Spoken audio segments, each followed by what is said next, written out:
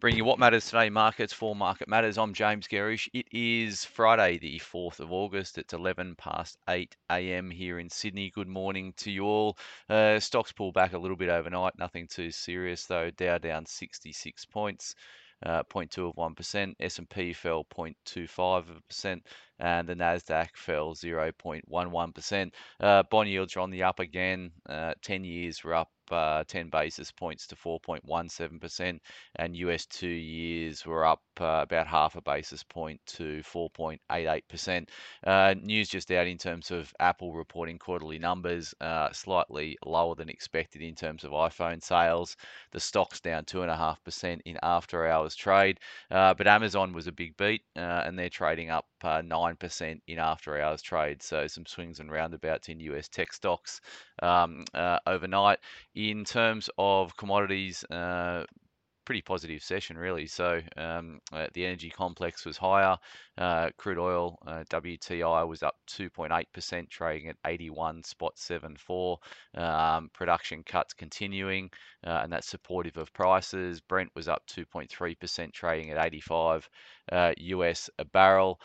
Gold prices fairly flat, 1934 US an ounce, which is around about the price that it was when we closed yesterday. Copper edged higher, so it was up 1.08%, trading at $3.90 a pound. Iron ore also put on 0.2 of 1%, and coal prices were higher. They were up about 1.5%. That all flowed through into a positive night across the commodities in the US market. So lithium stocks were up 0.63 of 1%. Copper stocks track the copper price higher.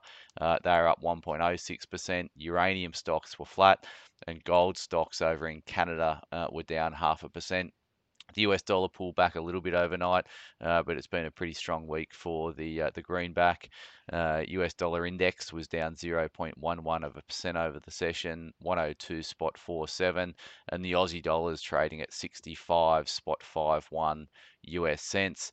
BHP ADRs over in the US up 0.25%. So 15 cents for the BHP ADRs, and we've got SPI futures pricing a drop of 7 points on open this morning. So that's a small decline of 0.1 of a percent. Just in terms of stocks that are catching my eye, so ResMed reported fourth quarter sales overnight. They were slightly weaker than the market had anticipated.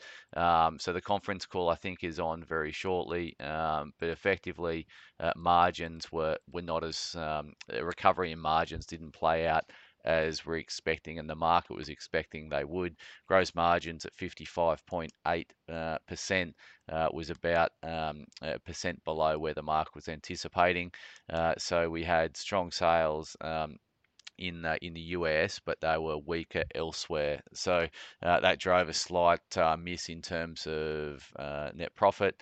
It came in at 234.5 million for the quarter, which missed 250 million in terms of consensus. So the stock was down about 1% in US trade. I think it came out after market. So watch ResMed on open this morning. In terms of other companies reporting today, we've got Block, I think. So Square SQ is reporting numbers today. I think they're out after market. In terms of company updates today, we've got James Hardie with an AGM. And we've got sales results from FMS. Economic data today is the RBA releasing their statement on monetary policy. That's due out at 11:30 this morning.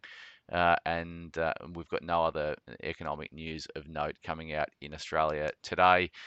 In terms of the broker moves that we should get you across this morning, so we've got Flight Centre cut to neutral at Macquarie, $23 price target. We've got Harvey Norman cut to underperform at Jefferies, $3.20 price target, and we've got Treasury Wines raised to buy at Jefferies, $13 price target. We've got Treasury Wines in our flagship growth portfolio.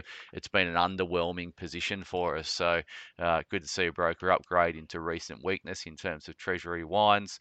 Looking at the Market Matters report today, we're going to focus on the retail space. So just given the trends around consumption and whether or not these retail stocks are sort of pricing in too much optimism. They've had a reasonable bounce from their lows, but whether or not there's too much optimism already baked into that particular cake is our topic covering today.